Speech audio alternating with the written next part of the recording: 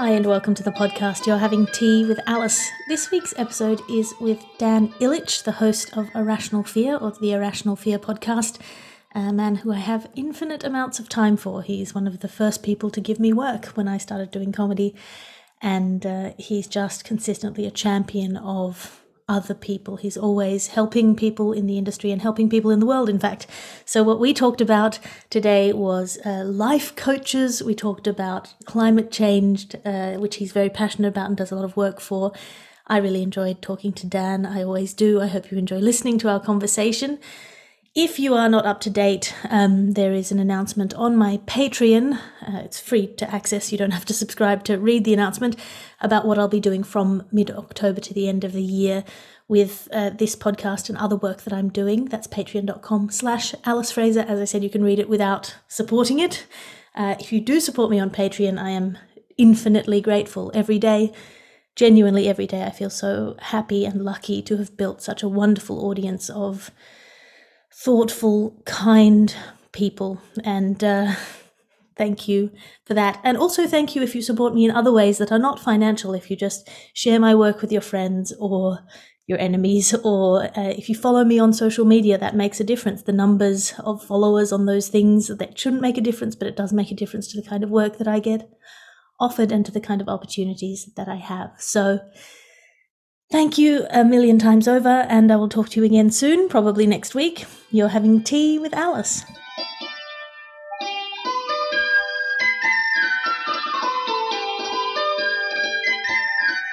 Hello, who are you and what are you drinking? My name is Daniel Ilic, and I purposely made myself some tea to have tea with Alice. Yes. I have it in a very cool mug. It's the Museum of Fishes mug that I found in Canowindra at the Museum of Fishes. Now, there's a whole museum there with fish fossils. Is the Museum of Fishes an actual museum, or, I mean, Canowindra sounds like a small town, so I'm wondering if it's perhaps Tiny one of town. those places that is just a house that has too much of one thing in it? Oh, that Which is my so favourite close. kind of museum. It's actually in between. It's actually like someone's pet project that they've scaled up to be a fairly decent museum, to the point where David Attenborough visited it. And they've got this grainy Wow. VHS tape that they have on loop of David Attenborough visiting back when David Attenborough, was a young man. So basically saying, this is extraordinary. These fish fossils are extraordinary. Oh, he read it in a guidebook somewhere, and then he arrived and was like, oh no, it is just a house. I'm not bagging out the house with too much of one thing in it. I love it. It's one of my favorite things to do when I travel, is find these quote unquote museums. I do think there needs to be another word for what they are, because they are just sort of a collection that's gotten out of control. Yeah, a mausoleum. A hoarder's delight. Yeah. I would pay good money to go into a hoarder's house. Like if you said, oh, there's a hoarder up on Smith Street and he's charging $5 to go visit his house, he's having an open day this weekend, it'll be like, oh yeah, I'm definitely going in. I want to see something. Yes, but you have to pay $5 and bring something with you to add to the hoarding. Well, see, I think generalized hoarding I find psychologically distressing, but specific hoarding, if it's just, and it's always just, like all of the Ken dolls. Oh, yeah, teaspoons. Oh, yeah, there's a teapot museum in Lura, which is just fab. There was a ABC TV show hosted by a comedian who turned out to be a child sex offender called The Collectors. How dreadful. And of course, I can't even remember this guy's name, which is great. But at the same time, every time I think about that, I'm like, what was he collecting? Actually, don't ever think about that. Just don't ever think about that. I mean, yeah, what drew him to that kind of obsessive collection? I mean, this isn't what I expected at this podcast to be. I'm sorry. That is all right. What have you been wrestling with of late, Dan? What have you been psychologically going back and forth on? Well, it is lockdown now. I have done this amazing thing where over the last couple of years, my mind has gotten a lot better because I've gotten a coach. Does this sounds like it's very hard for an Australian male to say this because, you say you got a coach, you sound like a wanker. You mean like a life coach kind of thing? A life coach. Well, a coach for everything. Yeah, a coach for life, business, everything. Not individual coaches.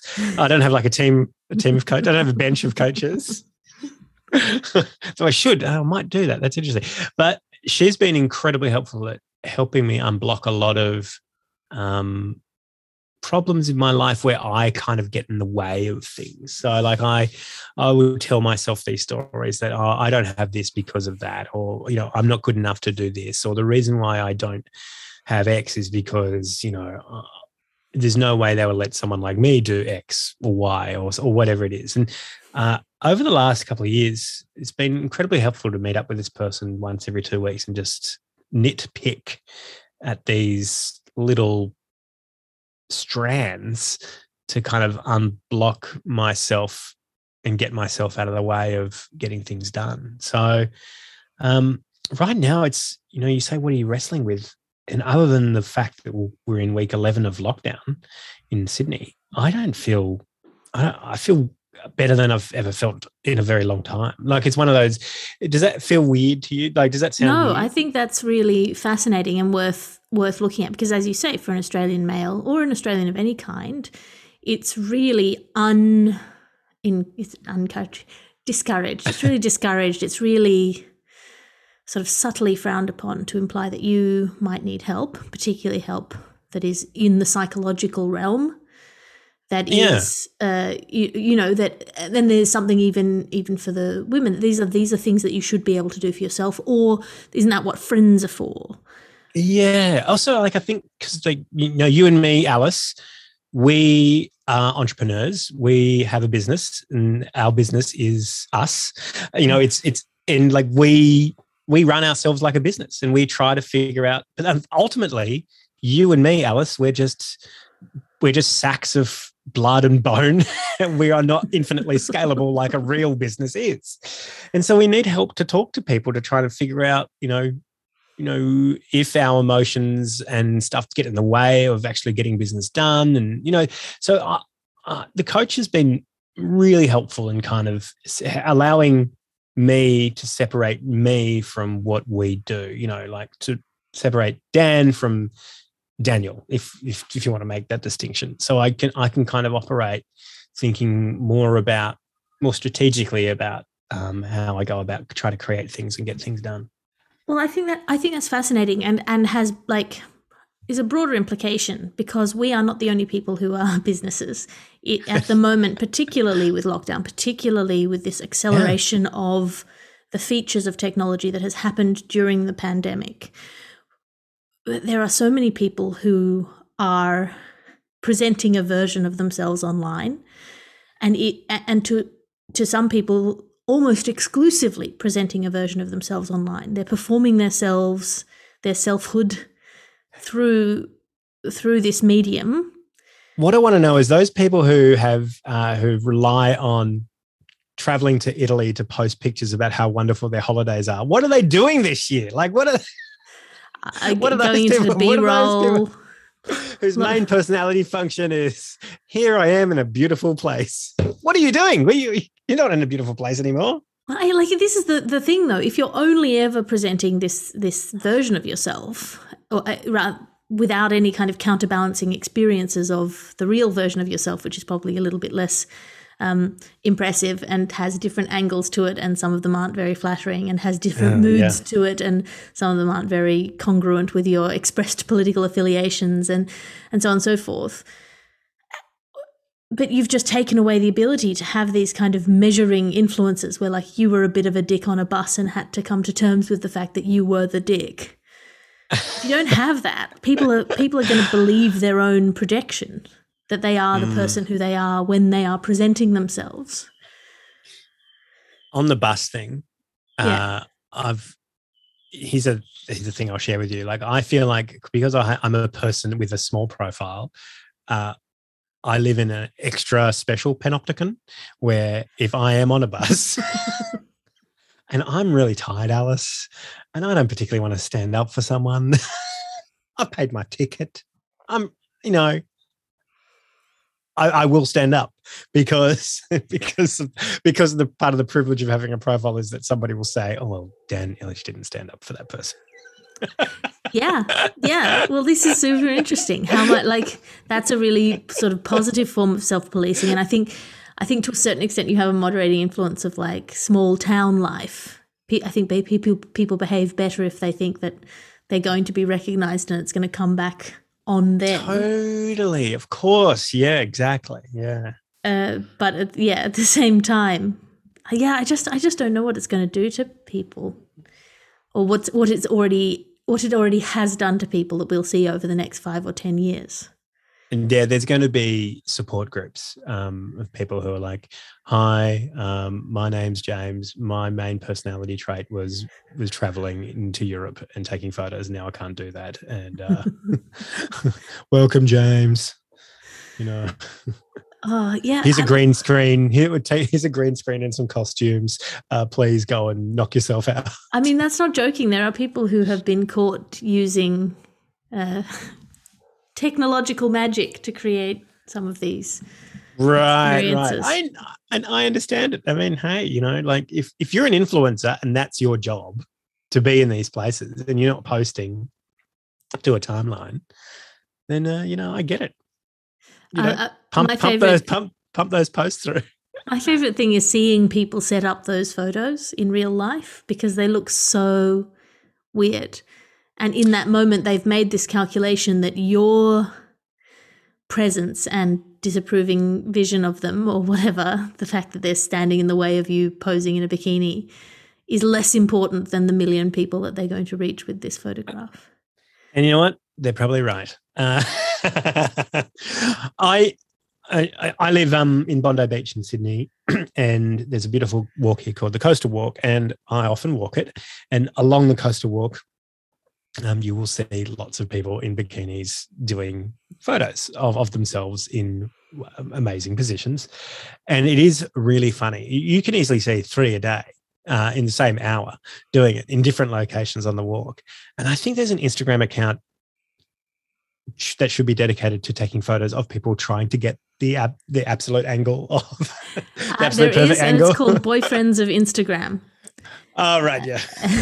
you need to subscribe to that immediately if you're not already subscribed. I mean, you're walking along the coast every day, right? You live by the water, as do I, and you are currently engaged in this big climate change project. How does that feel?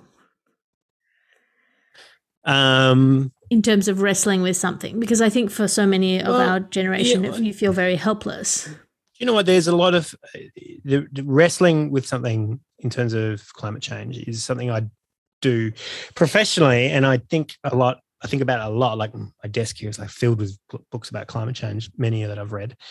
And the striking thing about climate change and living life in this year we live it, with all the accoutrements of a modern life, is that there's a huge hypocrisy in everything we do.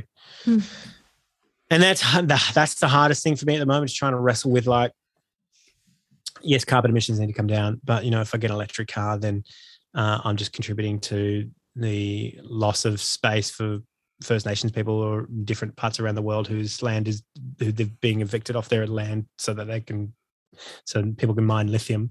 And so that's you know, that, like, there is this conundrum with everything you do to try and abate climate change. And often, obviously not everything. This is the thing. Sorry, I will let you finish your point. But one of the things that I was thinking about is, like, you know, one of the big crutches of climate fatalism, I think, is this idea that individual consumers are responsible for climate change in this way, if I buy this or if I don't buy this, when in fact it's these massive policy decisions that need to be made that are going to make any kind of difference. So the massive policies will make a difference when they come in. At the moment, domestic emissions make up about 40% of our total emissions. So that's a lot. That's everyone's houses, everyone's commercial spaces. That makes up 40%. So if everyone instantly got rid of their gas cars, got electric cars, got rid of their gas heaters, got rid of their gas stovetops, instead of having air conditioning, got heat pumps, put solar on their roofs and found ways to store that solar in their houses or in their cars or put it back out to the grid, then that's almost half of the emissions of the country looked after.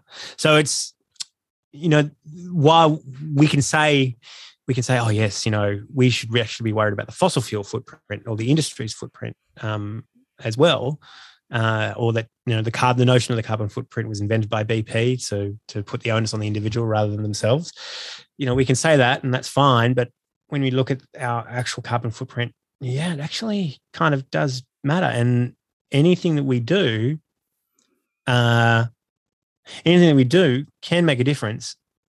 And if you are lucky enough, here's the thing though, if you are lucky enough to be a homeowner, you can get on this bandwagon straight away and fix a lot of the stuff. If you are like me and a renter and have all the intent to live in a fantastical, sustainable world, there's only so much emailing of my landlord that I can do to say, we should really get some PV in here. Really, this gas has got to go.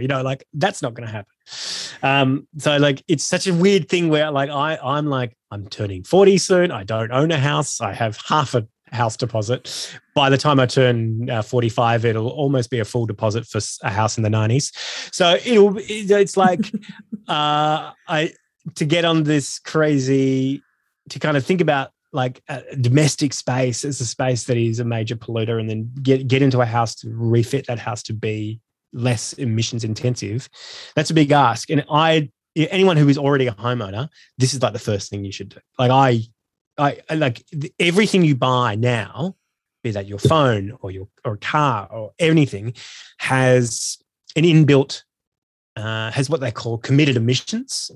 So a car, for instance, that lasts 30 years. You buy it off a lot, you drive it for 30 years. That thing has a committed emissions for 30 years.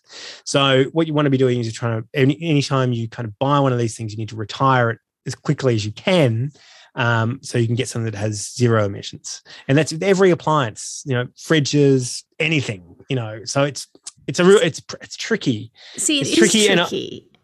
But I sort of disagree with you. I mean, I agree with you. Obviously, the numbers are there in terms of this 40% domestic emissions thing. But I think the way to change that is not individual hearts and minds. It is regulation.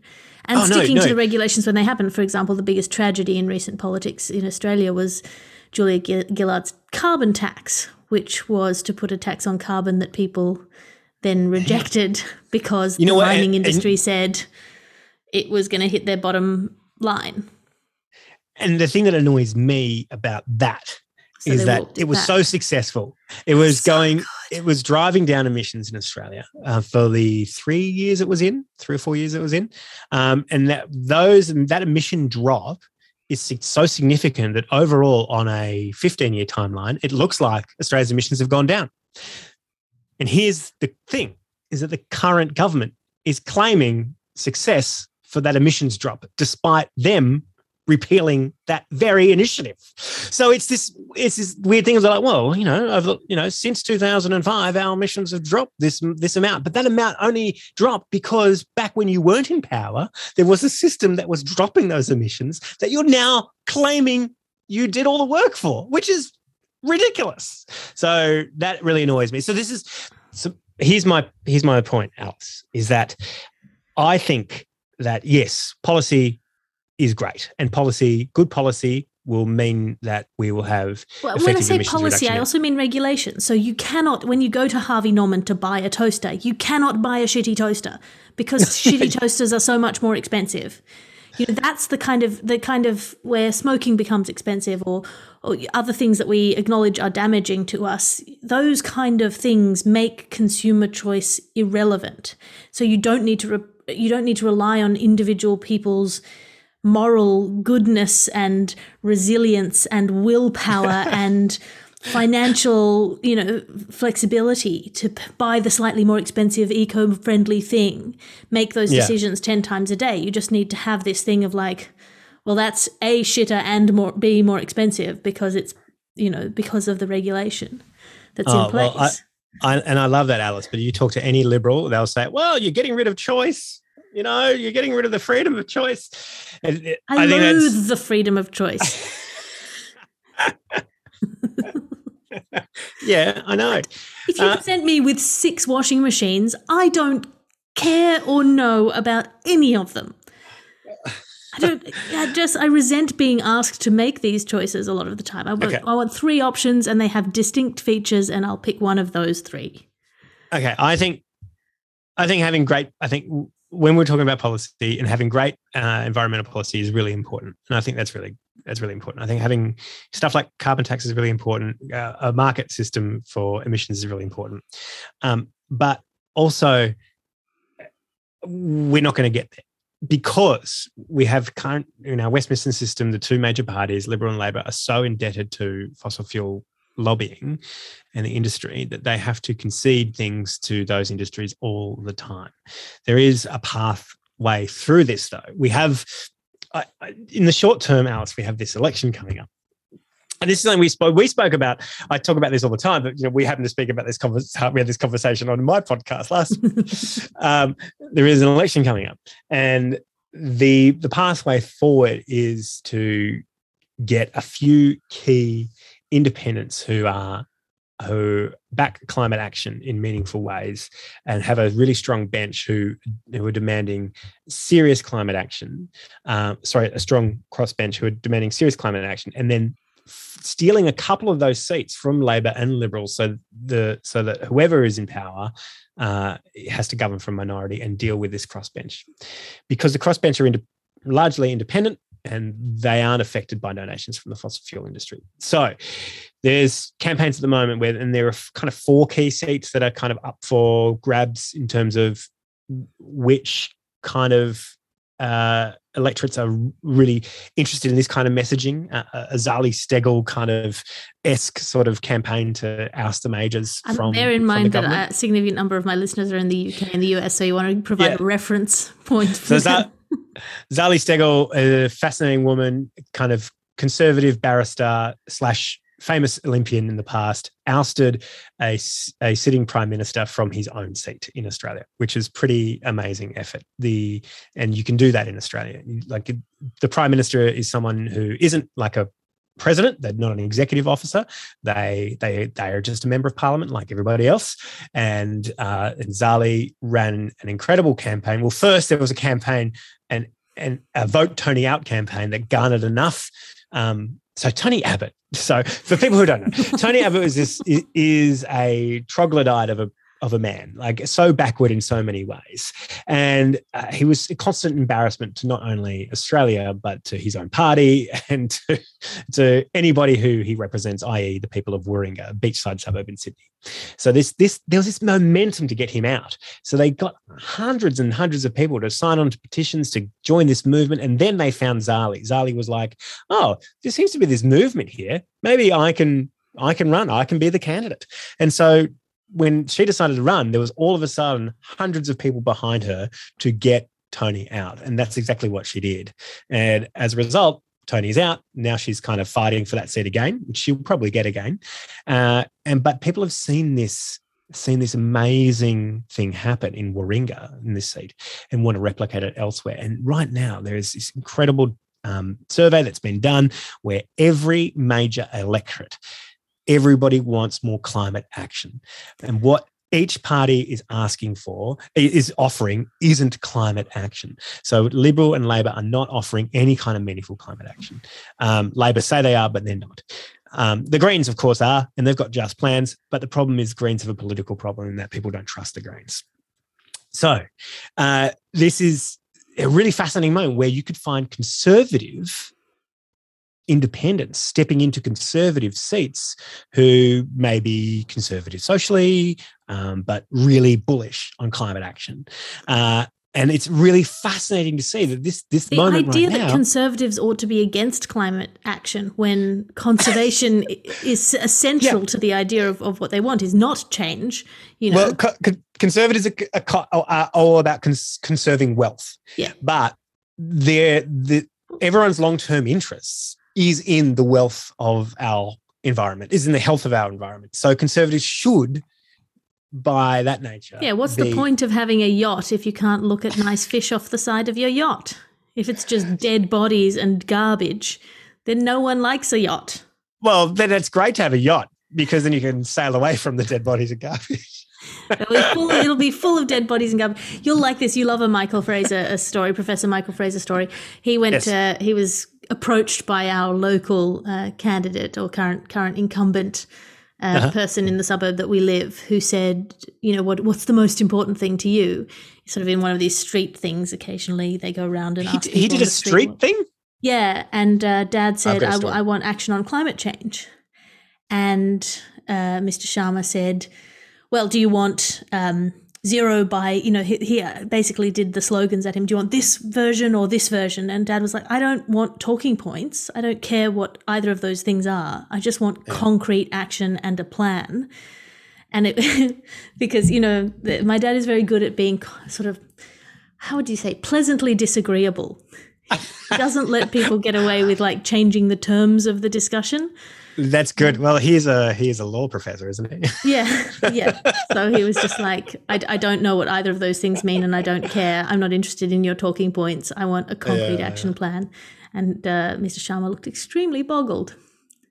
Well, okay. So I saw Mr. Sharma probably 3 years ago in Westfield, and he was doing one of those things too. And at that point, I had just been deported off Manus Island for a comedy sketch I made, and I also had busted my ankle, so I was in a moon boot. So I wasn't looking like a presentable person. I was looking more like a hobo who'd come off the street. And I said, Dave, there's two things that I am really ashamed about being Australian. That is our offshore detention programs and climate change. He said, well, offshore detention, that's pretty much over. We're finishing that. And I'm like, I was in Manus Island. I was in Manus Island 2 weeks ago. Didn't look like it was finished to me. It looked like there was a whole bunch of people we kept there and they're stranded. It's like, they can go anywhere if they want. They can go back home. And I'm like, well, that's not exactly the point I'm making here. I'm saying is anyway. So I had that conversation with him, and then I said on climate change, we need to do much more. We said we're doing better than anyone else. I was like, that's not true. I know about this stuff. We need to set stronger targets. We're going to meet our targets. I'm like, our targets are not real targets. And I went through the whole Kyoto thing about how we've created these fake targets and how these targets are meaningless and how we are the bane of climate existence. Well, how did you know that? And I'm like, I was at the Paris climate talks. I was in Paris. Like, what for the? I was at the talks. I was there. I know these things. And I got really angry and I said, and he was just like, well, we're doing the best we can. I'm like, we're not doing good enough. But I kind of, the whole notion of net zero by 2050, which was what I was thinking about 3 years ago, was completely foreign to him. And I said, when you go to net zero by 2050, and he's like, well, that's impossible. I'm like, no, it's not. It's just like, I couldn't believe I was having this conversation with the elected person who represents me in my electorate. It killed me. Yeah, it's so frustrating as well, because these kind of, like, the central problem I think in Australian politics is that the people who do politics in Australia are the people who did university politics. Yeah. They are the people who've wanted to be politicians since the beginning, and so they begin by becoming indebted to the system. They work within the system. They want to get power within the system as it stands, and as a result, it's that thing of they started making law students in Australia do double degrees, because if you just had a law degree straight out of school and you went into the law straight through like that, you very often didn't have any kind of life experience. And so, Right, yeah. So these people are playing games against one another. They're trying to score points off one another. We're meeting our targets. They've just shifted the goalposts and look, we're doing better than anyone on these metrics that we have, and they're so Invented, yeah. smug because they're winning. They've ticked this box. That is so it. I felt like I was arguing to someone to someone who had no frame of reference for what was actually happening. It was. If the project is build me a house, they've brought you a box and gone, technically this is a house, because if you define a house as 4 walls and a roof, and you've just gone. Yeah, I know. It is. Technically isn't to the point. That is exactly the same.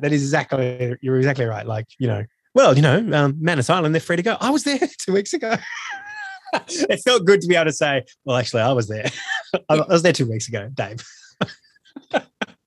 I got deported. I got deported from Papua New Guinea because I was making satire about your fucking policy. Anyway. I got death threats about a sketch I did about Manus Island. Hooray! At one point. It's the only time I've gotten proper death threats. I can only assume it's either from the far right or someone with a teardrop in their Twitter name. Because I'm scared of the far right and I'm scared of the far left. They're both scary.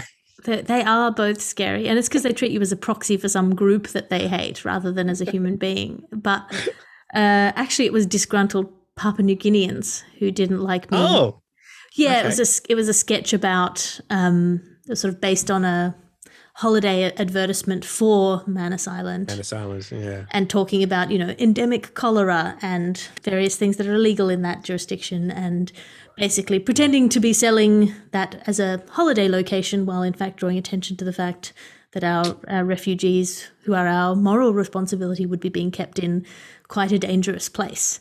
Yeah. And so there were some people who thought I was insulting their homeland, which, to be fair, I was. Yeah. Well, as someone who was there, I missed the cholera. I missed it. I didn't get it. So, it wasn't my experience. Look, I can imagine Manus Island would be a really nice place if you're going scuba diving and that was it. But anything else, it's not a great place. No. And certainly I think any place is not a great place if you are trapped in it. These guys, these poor guys, thankfully, like the place is shut down now, and all those people are in Port Moresby trying to go to other countries. So I made a sketch. I made like a "Where the bloody hell are you" parody, and the 5 guys that were in it, who were all detainees, they are now spread all over the globe and resettled in other countries. So United States, Finland. One of the guys, Aziz Abdul, won like a major humanitarian prize at the UN and got special compensation to leave Manus Island to go to get it in Switzerland. And then when he came back, he got asylum in Switzerland. So he ended up going back to Switzerland and resettling in Switzerland. So it's all the 5, that's the kind of person you want in your country. Yeah, like a human rights prize winner. Yeah, and then. While I was there, I interviewed Behrouz Boochani, the author, who wrote an incredible book about his journey from his Kurdish homeland to Manus Island, and his stories are incredible in that book, and also extremely funny. There's like really hilarious things in this book about camp life. It's worth reading. It's called No, I can't remember the name of it. I'll find it. Anyway, so he signed his book. I had my copy. No Band But the Mountains, I think. And I had my copy of that book on me, and he came with me to the airport as I was being deported, and he signed it. And what's great about it was he signed it, and the day I left was Australia Day. So he signed it January 26th. He was like, on this Australia Day, it's great to be able to sign your book in the Manus Island Departure Lounge. Oh, it's so heartbreaking. But he's in New Zealand now, isn't he? Yeah, he's in New Zealand now. He's like an associate professor at I think Christchurch University. Yeah, he's killing it.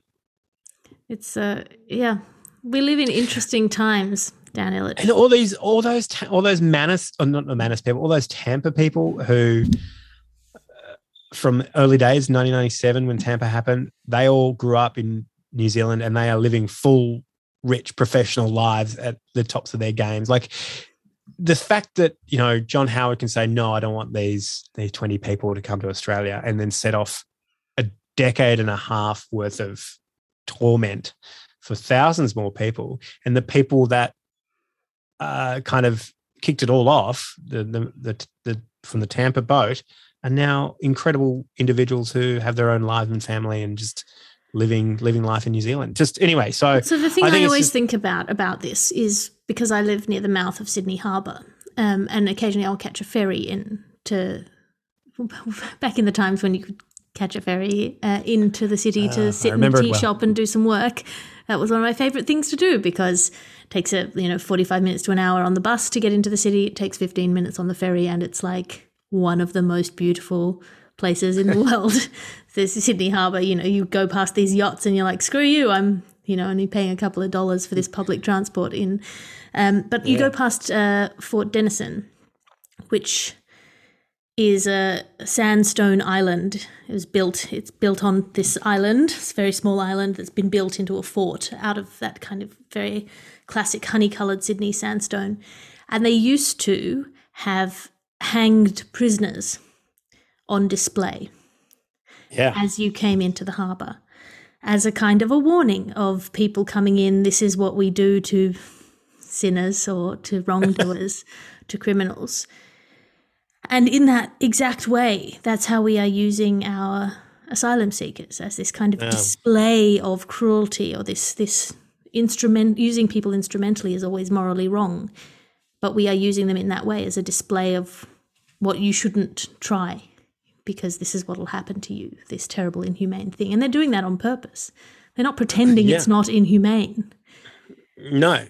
Yeah. Well, what both sides of politics do is they say, well, look at all the countless lives we've saved who didn't drown at sea.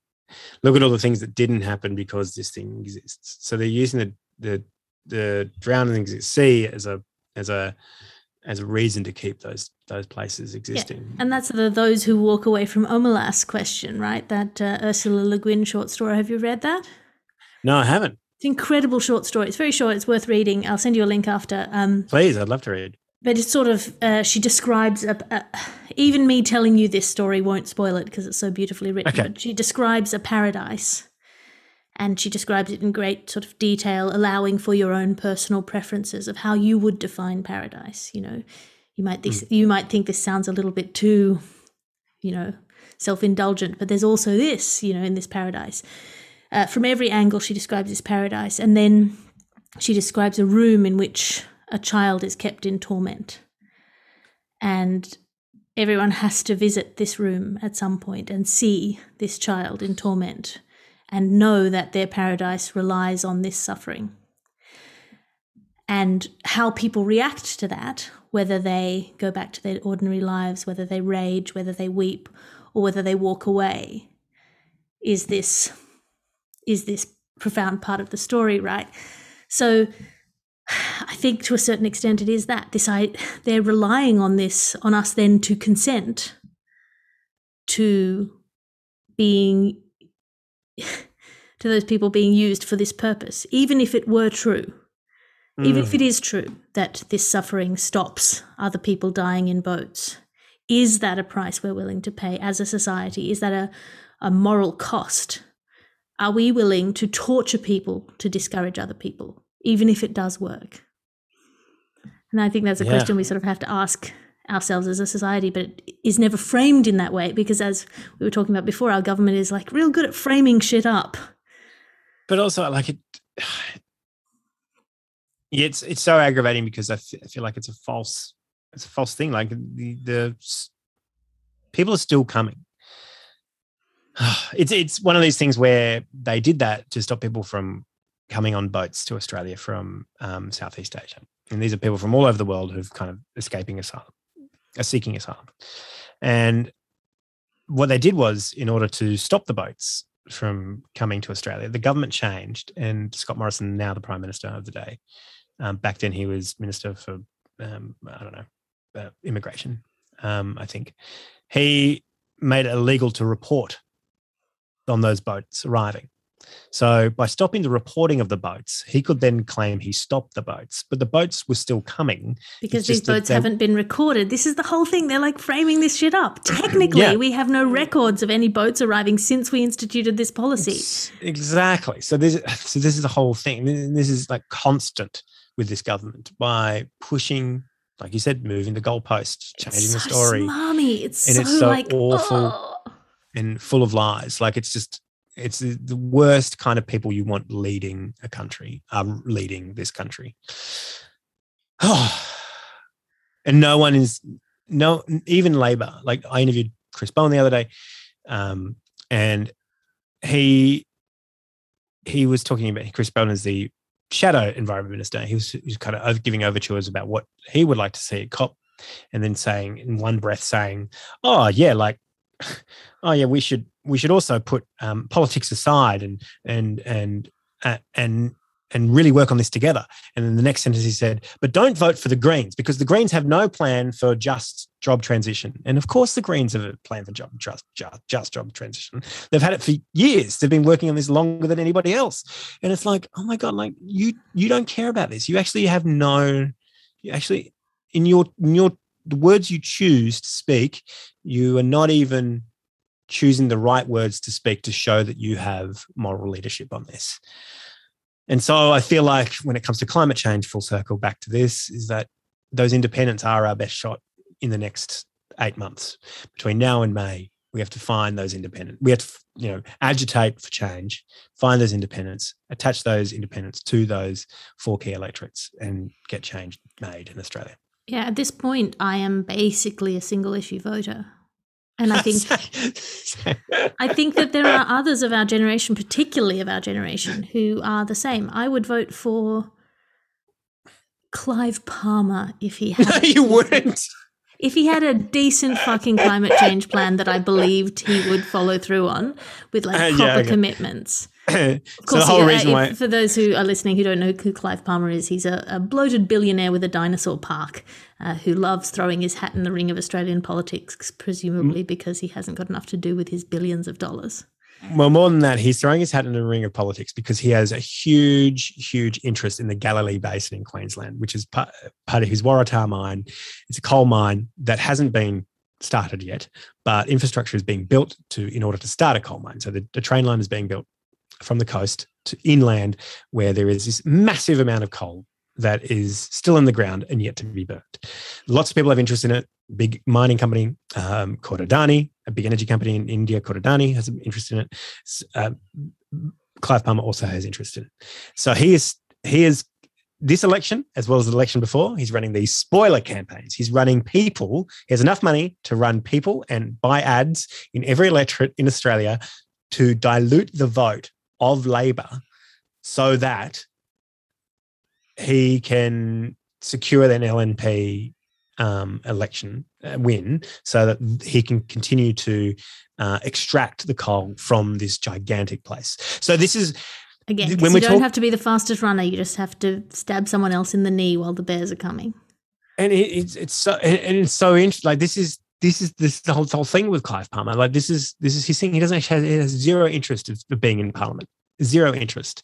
And so this is this is the thing that is sort of the most terrifying thing, is that Clive is going to run another spoiler campaign and he's going to spend $60 million doing it, which is what he spent last time on the election. So if he spends $60 million, that's okay because he makes $6 billion off the back end. Yes, our American listeners are suddenly extremely envious that $60 million is enough to shift. Yeah, shift if you the tide are in Australian politics. If you're an American billionaire who believes in climate action, get in touch with Alice, and she can get you in touch with me, and I can connect you with the right people to help outspend Clive Palmer to run our own election. Yeah, because that's the hamburger budget of a minor candidate who's definitely not going to win in America.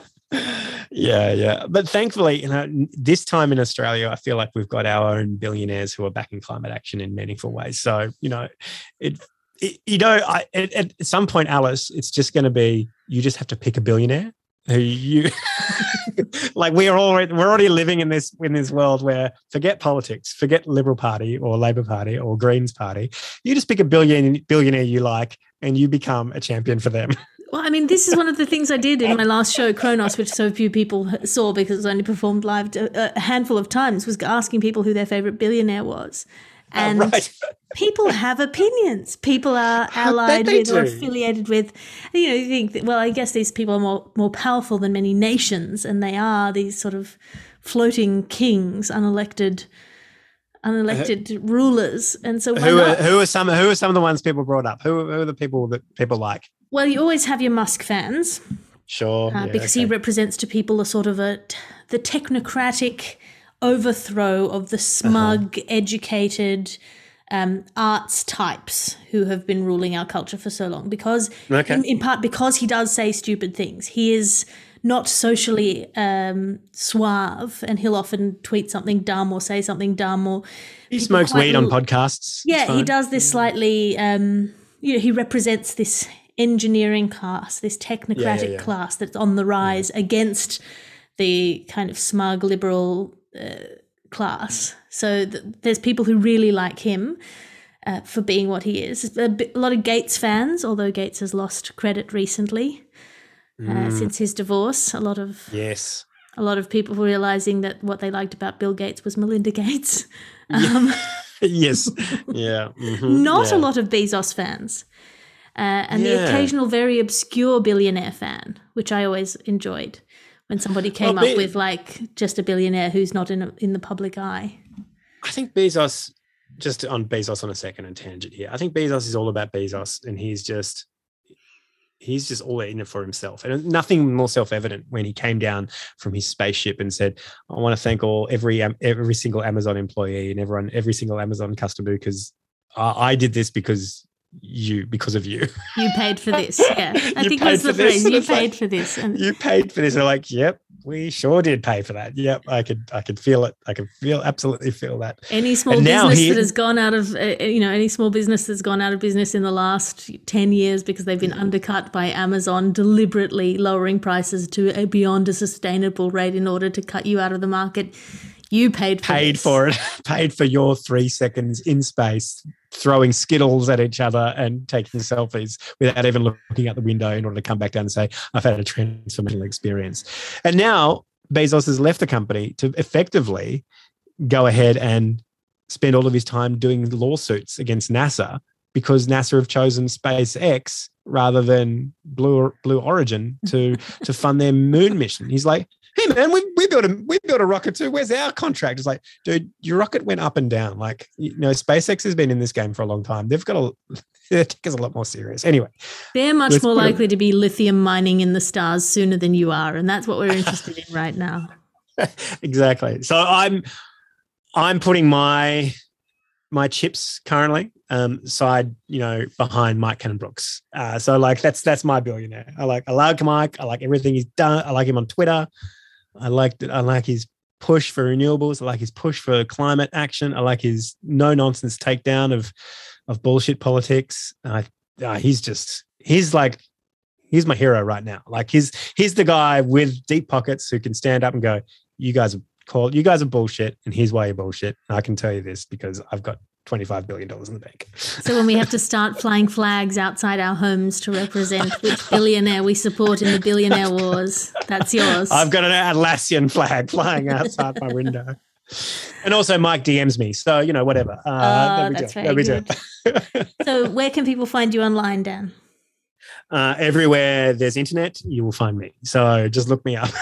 I'm terrified because all of my conversations now are through podcasts, that in real life I'm going to start saying goodbye to people by saying, so where can people find you online? Yeah, that I'm going to just say that to Uber drivers as you leave their car.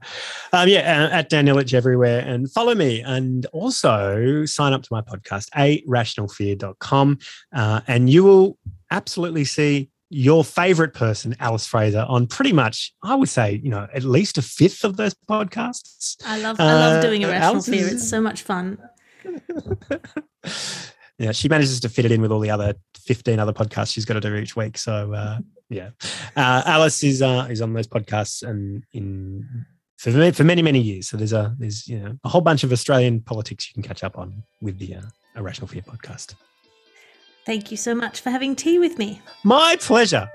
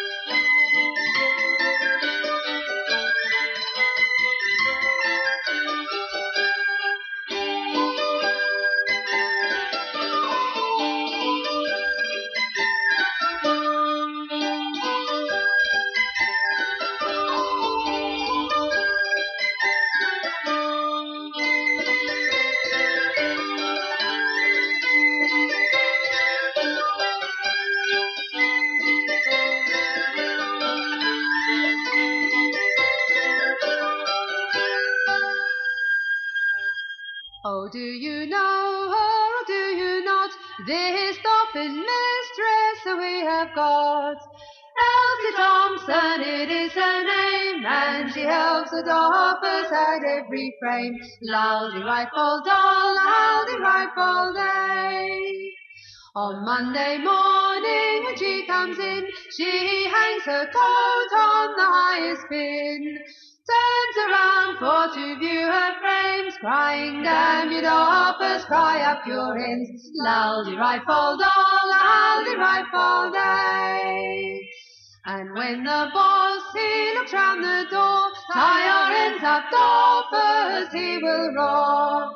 Well, tie our ends up, we surely do, for Elsie Thompson, but not for you. Loudy rifle doll, loudy rifle day. Oh, Elsie Thompson is going away, is it tomorrow or yet today? We'll tie our ends up and leave our frames and wait for Elsie to return again. Loudy rifle doll, loudy rifle day.